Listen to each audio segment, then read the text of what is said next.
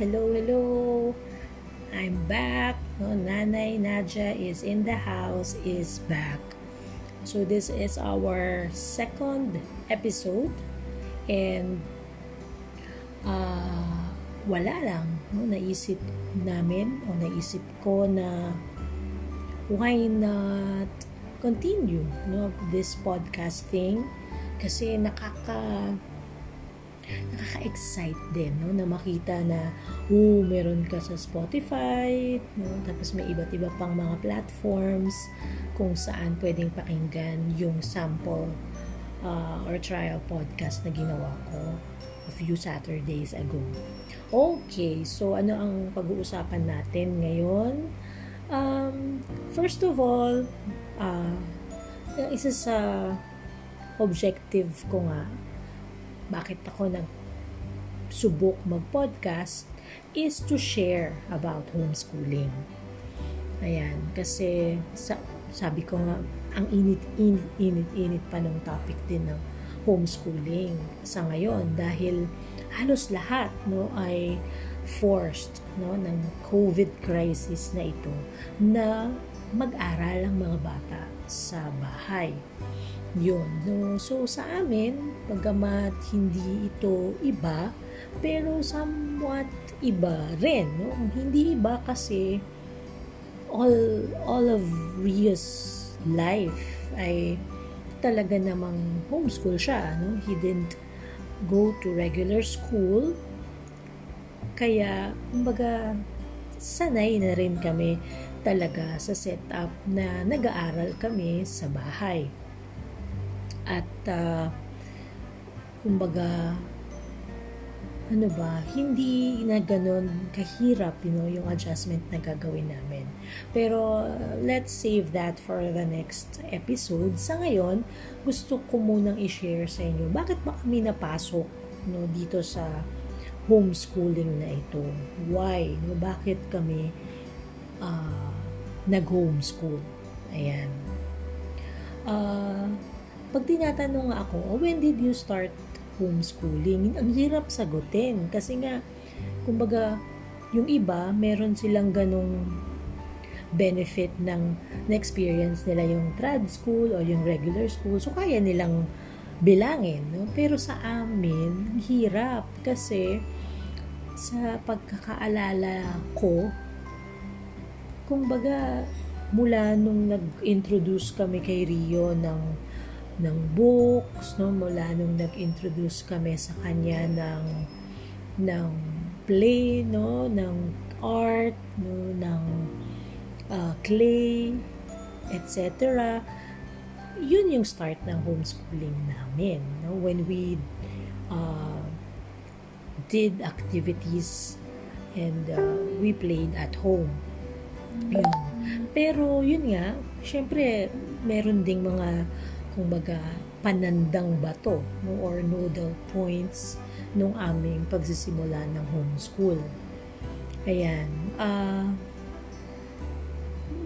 Mahilig na rin ako talagang magbasa-basa noon or mag-surf sa internet noong mga unang taon ni Rio. And then, encounter ko yung preschool homeschool. Tapos, ang mas nag-interest pa sa akin, o mas naging curious ako dun sa preschool homeschool ay yung nabasa ko nga yung ino-offer na workshop ng The Learning Basket na literary based na preschool homeschool. Sabi ko, wow, pwede yan sa amin kasi mula nung bata pa si Rio, talagang binabasahan na namin siya ng libro, nangongolekta kami sa book sale, ng mga board books, yung mga Sandra Boynton, yan, madalas Sandra Boynton. Yan yung talagang, kumbaga, naging babasahin na namin ni Rio every night. Ayun, so sabi ko, okay to, literary based na preschool, homeschool. Yun. Bukod doon, hindi talaga kami fan nung maagang pinapasok yung bata sa eskwelahan. May ganun din sigurong kumbaga naisip namin Eh, noong panahon ko, ganun no? Talagang bumabalik-balikan ko rin talaga yung panahon noon na pumasok ako 6 years old na, no? Yung senior kinder na tinatawag. So parang, what? Papapasukin ko na sa eskwelahan yung anak ko at 4 or 3? No? Kahit pa sabihin daycare yan, no? Ganun na rin, no? Classroom setup, etc. So naisip namin, hindi, no? It doesn't fit us.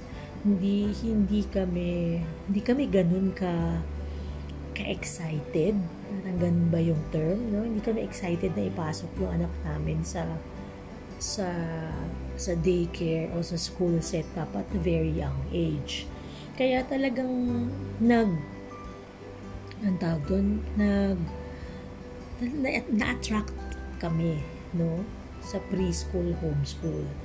Tapos, no, bukod dun sa hindi kami fan ng early exposure ng bata sa regular school or daycare, second, naniniwala din talaga kami na mahalaga na malaki yung papel ng pamilya o particular ng mga magulang doon sa unang mga taon ng isang bata. Ako, kahit na pumasok ako at 6 years old, no, yung sinasabi ko nga senior kinder, pero yung mga taon, no, bago yung pumasok ako sa eskwelahan, 3 years old nag-start, baka nga earlier pa, talagang ang naging teacher ko ay yung tita ko, no, si Tita Fe. Siya talaga yung nagturo sa akin magbasa, no, nagtiyagang magturo sa akin magsulat. Basta nandun din yung kapatid ko, no, mga kapatid ko na naging kalaro ko, mga pinsan ko na naging kalaro ko. So, yung early years ko talaga, I spent with my family, no. I spent playing, spent learning, no, nakasama ang pamilya. So, bakit hindi yun gawin din namin sa aming anak? Yun, no? Tapos, naisip din namin na mas enjoy talaga sa bahay. Diba? Mas mag-enjoy si Rio sa bahay. Lalo pa nandun din yung lola niya, no? Kasi mula sa mahabang stay ng nanay ko sa labas ng bansa, umuwi siya, no, ng 2011. Tapos ito rin yung pagkakataon na mas matagal na magkakasama si Rio, no, at yung lola niya sa bahay, no, dun sa very crucial and formative years ni Rio. Ayan. Yun, no? So, ganun yung mga dahilan namin kung bakit kami nag-homeschool. Ayaw namin na pumasok yung bata na masyadong bata pa, no, sa isang regular classroom or regular school setup, no. Ikalawa, gusto talaga namin mag-play ng malaki, no, na role doon sa formative years, no, o itong mga unang taon ng aming anak.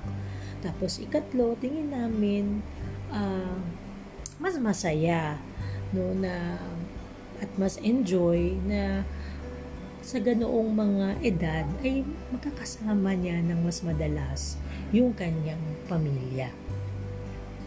Yun. Kaya doon lang kami nagsimula, no?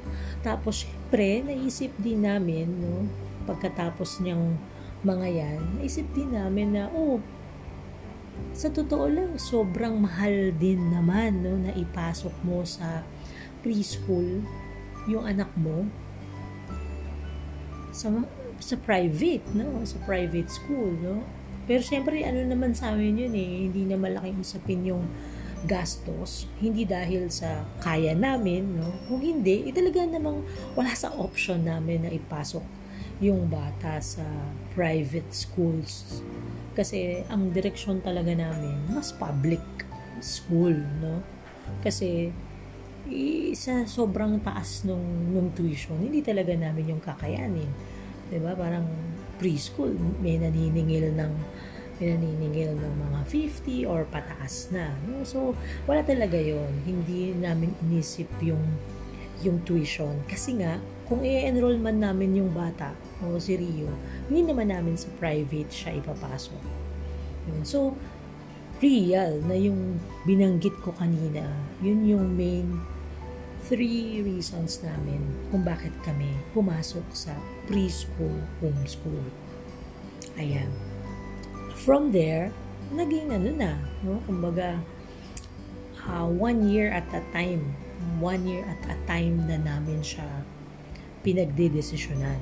Kumbaga, sa aming mag-asawa, hindi talaga yung malayo yung tingin namin pagdating sa homeschool. No? Hindi kami din siguro katulad ng mga ibang families na talagang kumbaga buo yung kanilang track, ganyan, or yung direction nila na mag-homeschool talaga sila hanggang high school or hanggang grade 6. Kami na sanay na kami na we evaluate, we assess, we decide 1 year at a time. Kasi lalo na nung lumaon, or halimbawa nung grade 1, siguro grade 1, no? Grade 1, grade 2, malaki na rin talaga yung boses ni Rio pagdating doon sa gusto po ba niyang magpatuloy o hindi. Yan. Kasi sinasabi ko naman kay Rio na pag sinabi mo sa akin na Nay, gusto ko nang pumasok sa regular school. Abay, edi go. No? Kumbaga, hindi ito yung permanente nating journey. No, we could always go, no, or we could always try the regular school. Ayan. Yun. So, walang masyadong hindi masyadong malalim ang mga bagay-bagay. Ayan. Kasi, yun yung totoo na mga dahilan namin kung bakit kami nag-homeschool, no? Noong sa totoo lang, pwede kong sabihin na yung formal homeschool talaga ay nag-start kami when he was 4 years old. Yeah. No, yun yung 2015. Kumbaga, independent. Kasi 5 ka pa pwede mag-enroll, diba, ng kinder. So, 2014, may ilang mga sinusundan na rin ako na how to read, yan. Tapos, introducing letters through clay, no, or through painting, etc. Pero, that's it. No? Very simple, real reasons why we decided to homeschool. Yun. I hope nakatulong, no, doon sa, or at least nakarinig din kayo ng side ng mga nag-homeschool since birth. Ayan. Kumbaga, why did we come up with that decision? Ayan. Okay, so until our next podcast, siguro pag-usapan naman natin yung syempre about homeschooling pa din. Our early years, no, in homeschooling. Yan, maganda yan. Makapag-share kami ng yung mga first wins namin, no, first achievements namin, first struggles namin, first problems namin, and first victories namin. Okay? So, hanggang dito na lang, and enjoy the weekend, and I hope makasama pa namin kayo, makasama ko pa kayo sa mga susunod na episodes ng Nanay Nadia in the House. Bye!